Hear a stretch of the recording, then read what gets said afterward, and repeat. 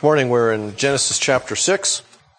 If you look in your sermon notes, I've got this little scheme that's in there, and it points to the method in my madness, if you want to call it that, in that what we've sort of been doing over the past few months is laying out the history of redemption, starting with creation and ending with restoration. And all of those are really points at which people can come in and out of the story, and which as we interact with people who don't know what God has done and is doing and will do in the future, that these are different places where you can bring them into it and begin to let them know what indeed He has done.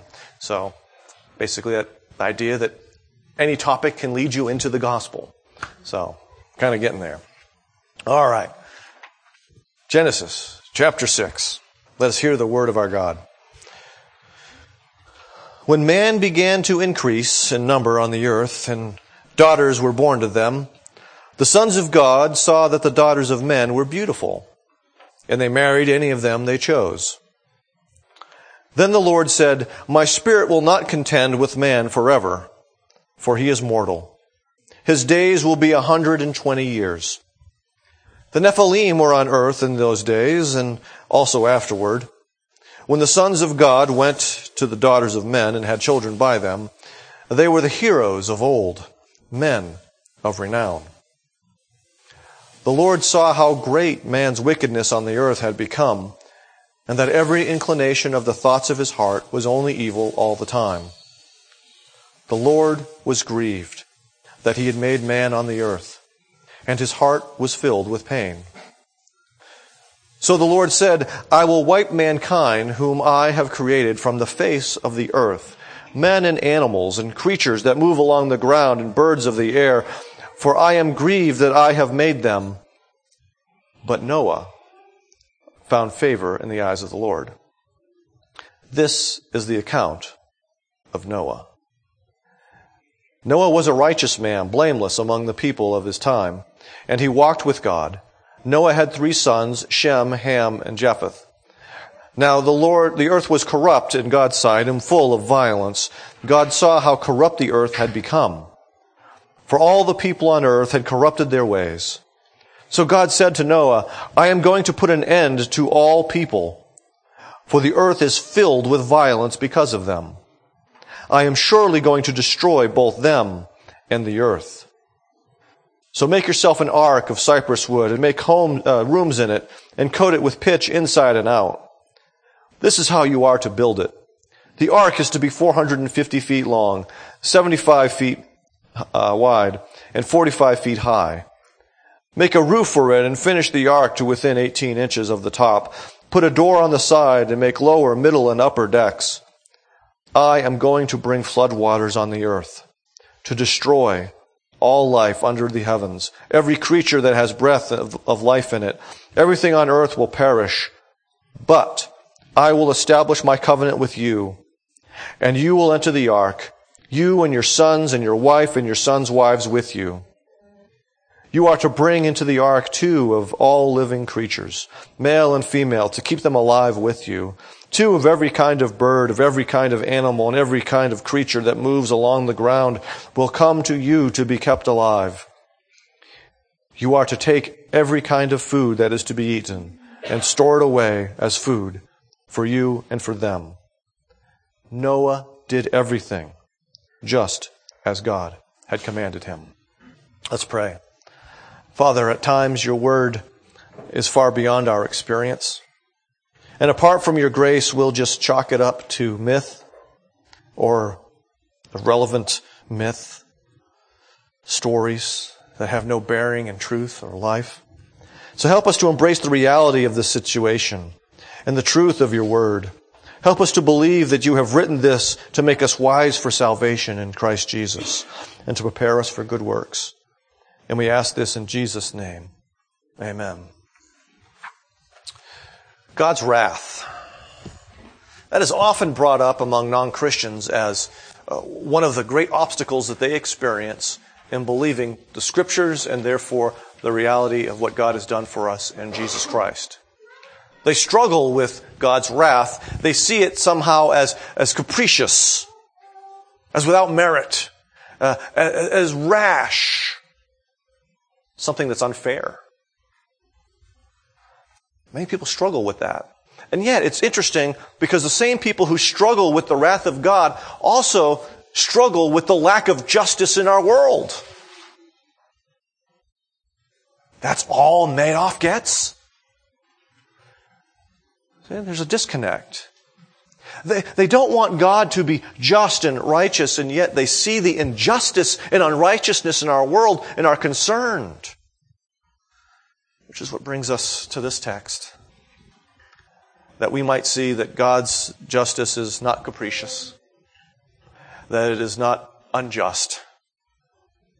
But indeed it is the result of His patience as well as His holiness, and yet there is mercy to be had there.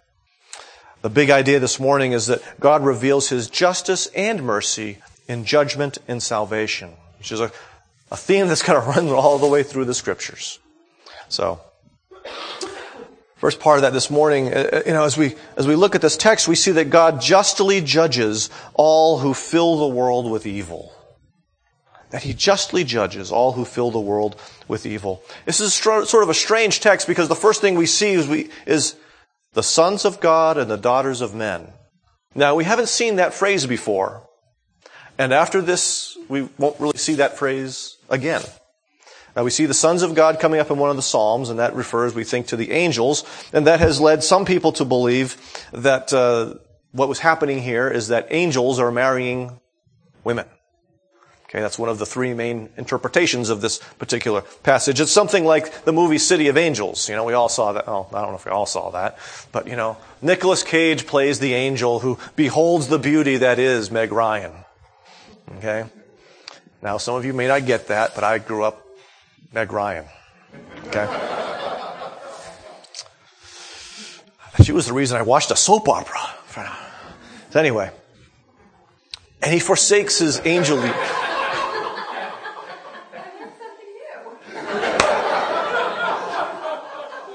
Yes. Past tense. Okay? When she left, it was no good.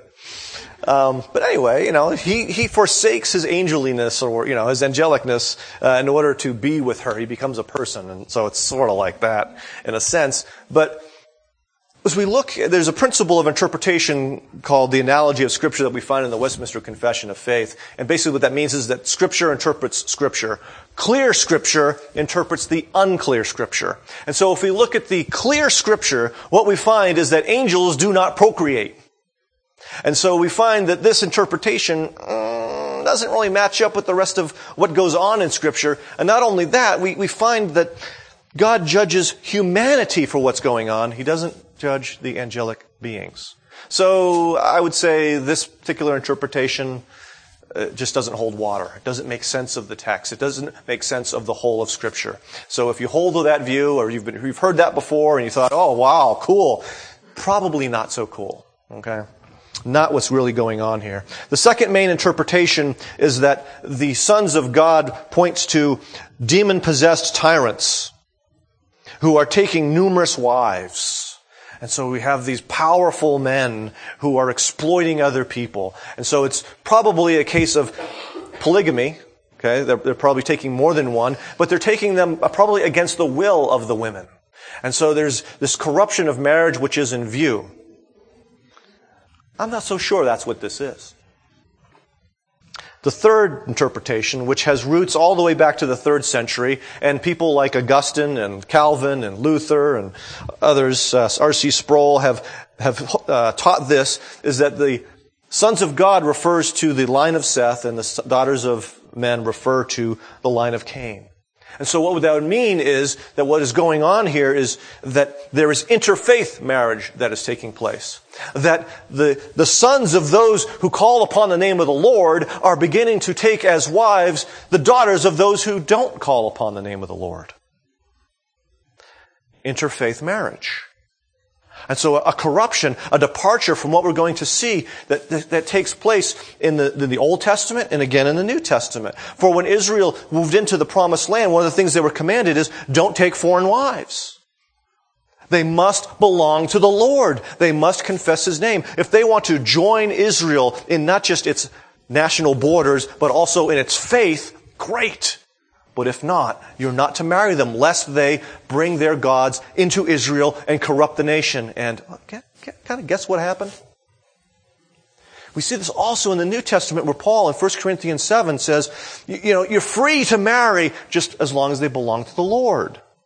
And so what's going on probably is this idea of interfaith marriage. But the bottom line of even if it's one of the last two is that marriage has been corrupted even more with the passage of time. Things did not get better. Things got worse. And so God declares that He will no longer strive or contend or more likely plead with humanity. Catch that for a moment. There's a lot we don't know. And yet what we do know, right here, it says, apparently God has been pleading with humanity just as He pled with Cain, as we read last week, or 2 weeks ago, rather. And so God has not been silent about the sin of people, but He's been pleading with them through faithful men like Enoch to turn from their wickedness. And so He says, 120 more years. Now, some people have taken this to see that, well, they lived a long time back then, and now God is changing how long people live. No, that's not really what it is. He's saying the death sentence is 120 years. That's when I'm going to execute the penalty. There's 120 more years that I'm putting up with this, and then it's all going to come to an end. Okay? But see the mercy in that? He's telling them when it's going to end. He's telling them that there's still a chance. There's still time. I've been pleading with you, and I'm going to plead with you for another 120 years. There is still time to repent. It is then we come to another one of these strange phrases that we find in this passage. The Nephilim. Okay, who knows what a Nephilim is? The King James translates that term as giants. Probably not exactly what it is. We find this probably is meaning more mighty men, like David's mighty men, great warriors, the special forces of the day, so to speak. As it kind of builds on this with their men of renown. They had great reputation, but the problem was they were the bad guys. This was Jesse James, or a little more semi-local flavor, Billy the Kid. Great gunfighters, but they used their talents for evil as opposed to protecting those who needed protection from the wicked. These are the oppressors of others, who use their strength to steal and to take from others. They are filling the world with violence. Key word right there. What was humanity supposed to fill the earth with? God's image. Reflecting His glory and His righteousness and His goodness. And what has happened instead is that God declares that they have filled the earth with violence, with wickedness. And so they have been rebellious against the creation mandate. So they've completely done the opposite of what God called them to do in this. And so what's going to happen is that now God is going to fill the earth with water. The waters of judgment shall come upon the earth. And again, there's some symmetry that is here because there's a word here that they have corrupted or ruined or destroyed the earth is what God says. The same word is used in terms of what He's going to do. They have ruined the earth. He is about to ruin them. He's about to bring them down because of what they have done. God reveals Himself as, in a sense, the destroyer. Now, the scriptures talk about his regret. You know, some translate this that the Lord repented of what he had done. And what's going on here is speaking as if God was a man. Okay? It's not like God was up there in heaven at that point in time going, man, what did I do? I got to fix this fast. Okay? This is a part of his plan from the beginning. As difficult as it is for us to grasp that and understand that. This did not catch God unaware. And so it's speaking as though he's a human, and it's a clue because of this, and we're going to see this later on. When God is about to change his actions for good, we'll see this phrase, and God remembered blank. We're going to see this with Noah. God remembered Noah. He's stuck in the ark. God's going to remember him. He's going to change what he's doing. We see this in Exodus, the very first chapters of Exodus. God remembered his covenant with Abraham. And so that means God's about to change what he's doing and he's about to deliver his people. In this case, it's not God working to deliver. This is basically God working to judge. And so this is a cue that God is going to change his course of action. No longer is he going to be patient. No longer is he going to plead. But soon he will bring a righteous judgment upon those who have filled the earth with evil. Okay, that's what's going on. Let's not read too much into it, or not enough into it. So, we see, as we look at this, God is not capricious. He patiently pled with these people for over 1,500 years. Okay, I did all the math this week. I was kind of adding all these things up. That's the beauty of having the genealogies in there, the line of Seth. I started adding all the numbers. And essentially, it's about 1,500 years. This is not God on a whim kind of going, I'm tired of this stuff. Boom. They have been increasing in wickedness for 1,500 years. That's a big number. How long has this country been a country? Yeah, just over 200 years. Let's think back for a moment to the year 500. Anyone know what was going on in the year 500? Okay, Topher, what? Okay. Imagine it's been that long. Okay? I mean, for us, that's, ancient history. This is ancient history. That's how long it had been going on. God was not capricious in any way, shape, or form. Instead, he was patiently pleading with these people to turn from the course of action that they had gone on. And not only that, is he gives them another 120 years to change the course of their actions. So, this is not a whim. This is not God being petty or mean. This is God being righteous, yet merciful. And so the judgment on earth was well-deserved and long overdue. Let's look at the second part of this. Is that God mercifully rescues all who walk with him by faith. Because there's this one guy, and we heard about him last week because his dad named him that the hope of comfort coming from the Lord, Noah. And it says that this man named Noah stood apart because he found grace, he found favor, he found acceptance from the Lord. And what's going to happen here is that he's going to function as a lowercase s savior for humanity. He's going to be the one through whom God delivers humanity at this point in time. Not into eternal life, but just to continue his saving purposes in history. Okay? And what we find here is that Noah is righteous. He sincerely served God. His character reflected God's character. What we're going to find is that Noah is also blameless. It doesn't mean that he was perfect, but that he was mature, that he was sound, that he was not a hypocrite in the eyes of men. His walk matched his talk. It also says that he walked with God, which brings up this echo of Enoch. what we're going to find is that the men who are mentioned in the line of Seth, all of his forefathers passed away before the flood takes place. And so, in a sense, he's it. He's the last man standing who was righteous by grace at that time. Okay? And he lived this way,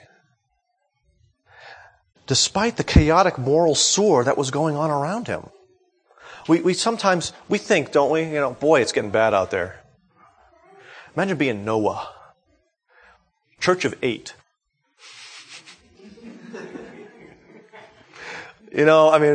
Hey, we can call our brothers and sisters at Catalina Foothills and Dove Mountain and Rincon Mountain and the Sovereign Grace Church on there and other churches in the area.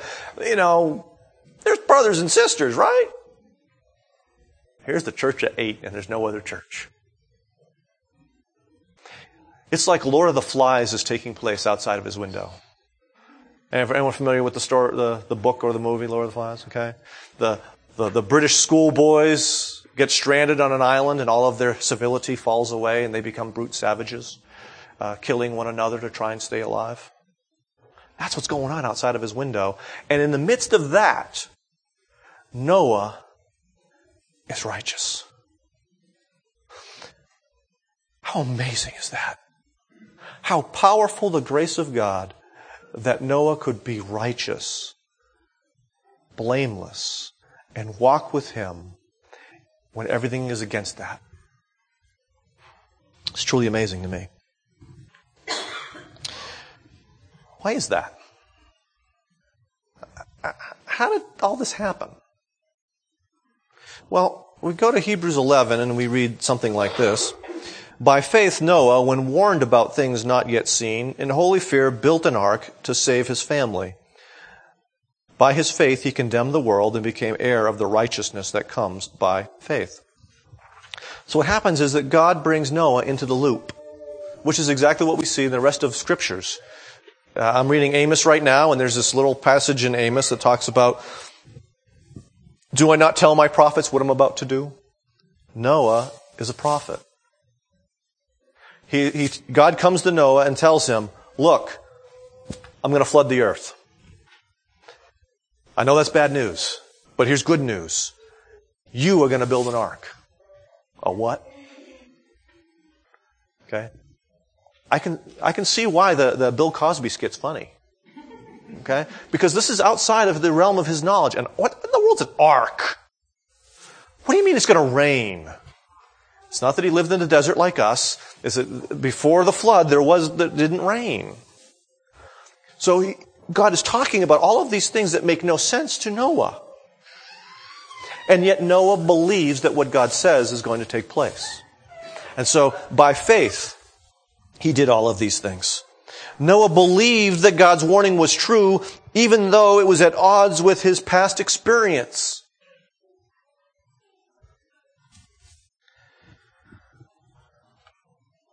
It's like, God, you haven't judged the earth. Why are you going to do it now?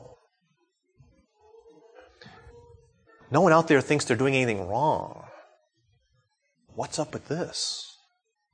We had a disciplinary issue at home today. And one of the children had a hard time understanding that, one, what they did was wrong, and two, they were really in trouble. Okay? Well, that's the world around Noah. They don't think they're doing anything wrong, and they don't think that they're in trouble. And even though Noah's telling them they're in trouble, it's not connecting. And yet Noah continued to do this by faith. He believed that God's warning was true, that he was really going to judge the earth, he was really going to flood it, even though it made no sense to him. Not only that, but Noah believed that God's plan would work. I'm going to build an ark. I've never built an ark. I don't even know what an ark looks like. And so God gives him basically the plan for the ark, which, similar to what happens with Moses. A tabernacle? What's a tabernacle? Here's the plans. Got them for you. It's a replica of what's in heaven with regards to the tabernacle. And so God gives Noah the plans for an ark. And Noah believed that God's plan would work, that the ark would float, and that he would be safe. Imagine trusting your soul, your life, into the hands of a bunch of wood. You have no idea if this thing's going to float. That's kind of one of the interesting things that is very different in the Babylonian myth. The Babylonian myth, they have an ark, they have a flood, but guess what?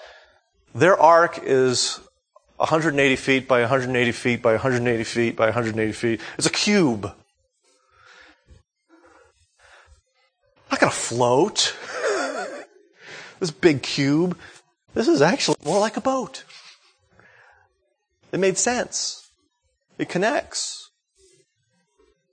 That's what sets Scripture apart from all of the other myths that float around there about the origins of humanity. It actually does make sense.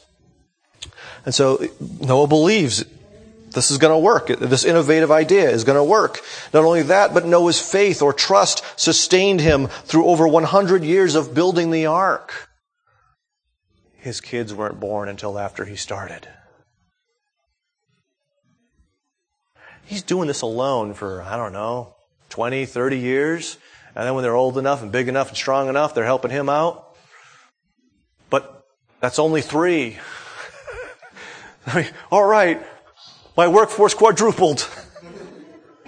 Here's Noah with a small business on the side.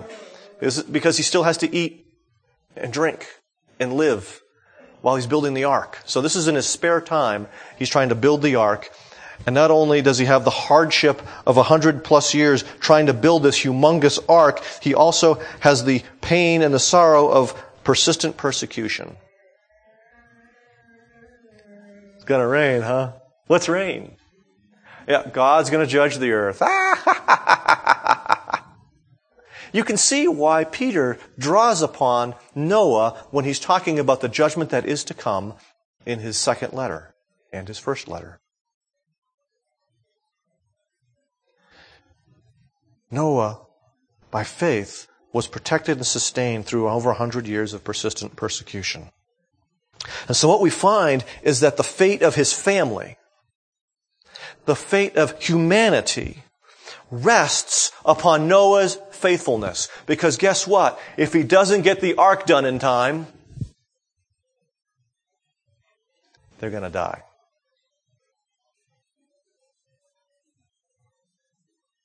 He can't slack off. He can't be casual about this. It can't be like some people I know who, I see in the Adirondacks when we go on vacation. They have enough of their house built so that they can live in it, but they never finish it. Noah's got to finish this thing before it starts to rain. Okay? It's not a nice hobby that he's got. But what we see is that God was going to rescue him from evil through the flood that judges humanity. When I was at GA, one of the pastors in the course of his sermon had told the story about a young girl, and I can't remember what class she had, but for some reason she was instructed as to the signs of a tsunami. Her family's on vacation in the Far East. And what happens? She sees the signs of the tsunami. And she tells her parents, there's a big wave coming. And they were able to get to a place of safety because they recognized the signs. They had to believe their daughter. I don't know if my daughter had come to me, when she's 12. Dad, a tsunami's coming. Noah had to believe the signs, had to act upon the signs, that he might deliver not just himself, but also his family. Here's the flip side. That little girl and her family saw something horrific. Because it's not like they escaped away to this magical little mountain and never saw anything again. They saw what happened. And so Noah is not transported to some faraway land. Noah and his family are in an ark. And when the rains start to come, they start to hear the screams and the pounding and the wailing and the pleading.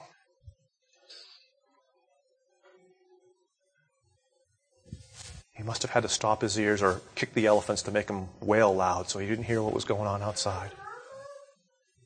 But think about that for a moment. We cannot take the judgment of God lightly. It is horrific. But it's real.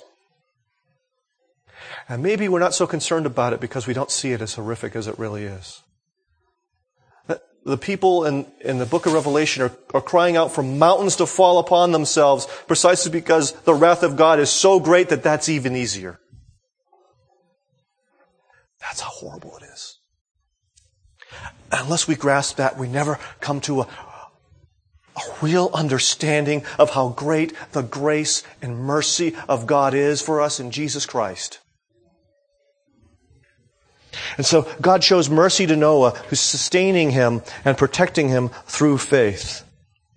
Last part of this is that we are to trust God to protect us until Jesus returns to judge and to save. Because Jesus in Matthew talks about the days when the judgment is going to come, and he says it's just going to be like the days of Noah. Life is going to be normal.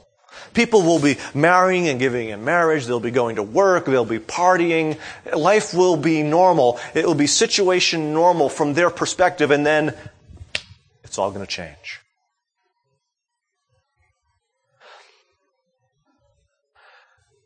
It'd be easy for us to say, oh, you got to be like Noah. In fact, I heard a sermon when I was a young Christian, build an ark.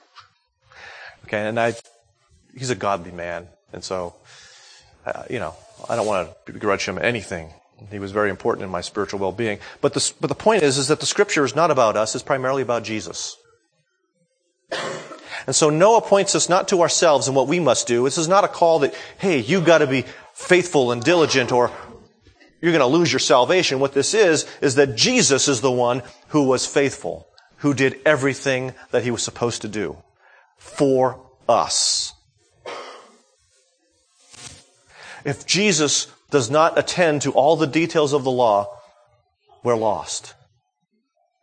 The catechism I'm working on with Jay right now, the question that we're working with is that what he did in the covenant of grace is that he fulfilled the whole law for us and suffered punishment for our sins. And so our salvation rests upon the faithfulness of Jesus, not our faithfulness. Okay? We see in 1 Peter 3 that the ark points to his death and resurrection which save us. Okay? So not only is it his faithfulness, but it's also his sacrifice that saves us. But here's the deal. Remember, the scripture here in Genesis 6 only talks about Noah. But how many were delivered through the ark? 8. That idea of covenant headship comes into play here. They're saved because of their relationship with Noah. Okay. Noah's functioning as a covenant head. Again, what's taking place there is not eternal salvation. It's earthly salvation from the flood. But what's important is to be connected to Jesus. And it is only by faith that we get on the ark. That is Jesus himself. Okay? That's where it comes back to us. Are we on the ark? Are we connected to Jesus by faith? Are we there?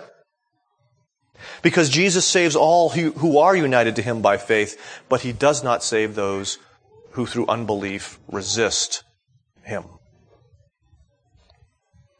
Not only that, but we also see this that kind of plays out in terms of, let's make the adjustment for us.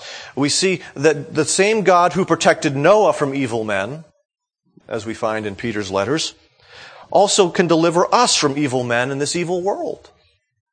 That we need not fear unnecessarily about what we see going on around us, but he is able, more than able, to protect us in the midst of what we see in terms of a world gone wacky.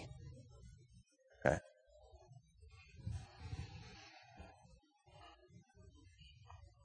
But then I also wonder, why do we fail so often to warn others about the wrath to come? Do we have unbelief, in a sense? Do we suspect that perhaps God won't do this?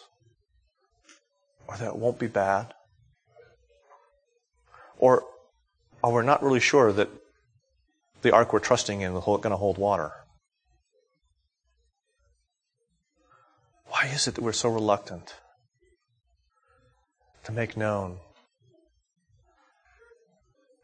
the judgment of God and the mercy of God?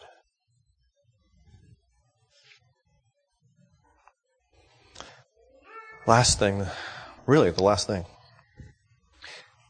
is as we look at this text, we see that judgment and salvation come at the same time. The thing that basically saves Noah from a wicked world destroys or judges the wicked world.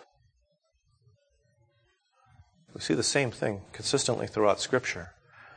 The Israelites go through the Red Sea, and the Red Sea kills all the Egyptians. Lot in Sodom and Gomorrah. He is removed as the place is destroyed. Our understanding of how things will take place when Jesus returns needs to be consistent with Scripture. And Scripture usually joins judgment and salvation. So that's my little plug for amillennialism right there. When we look at the history of judgment and salvation in Scripture, we see them together, not I'm saving you and then 7 years later or 3.5 years later I'm going to kill everybody else.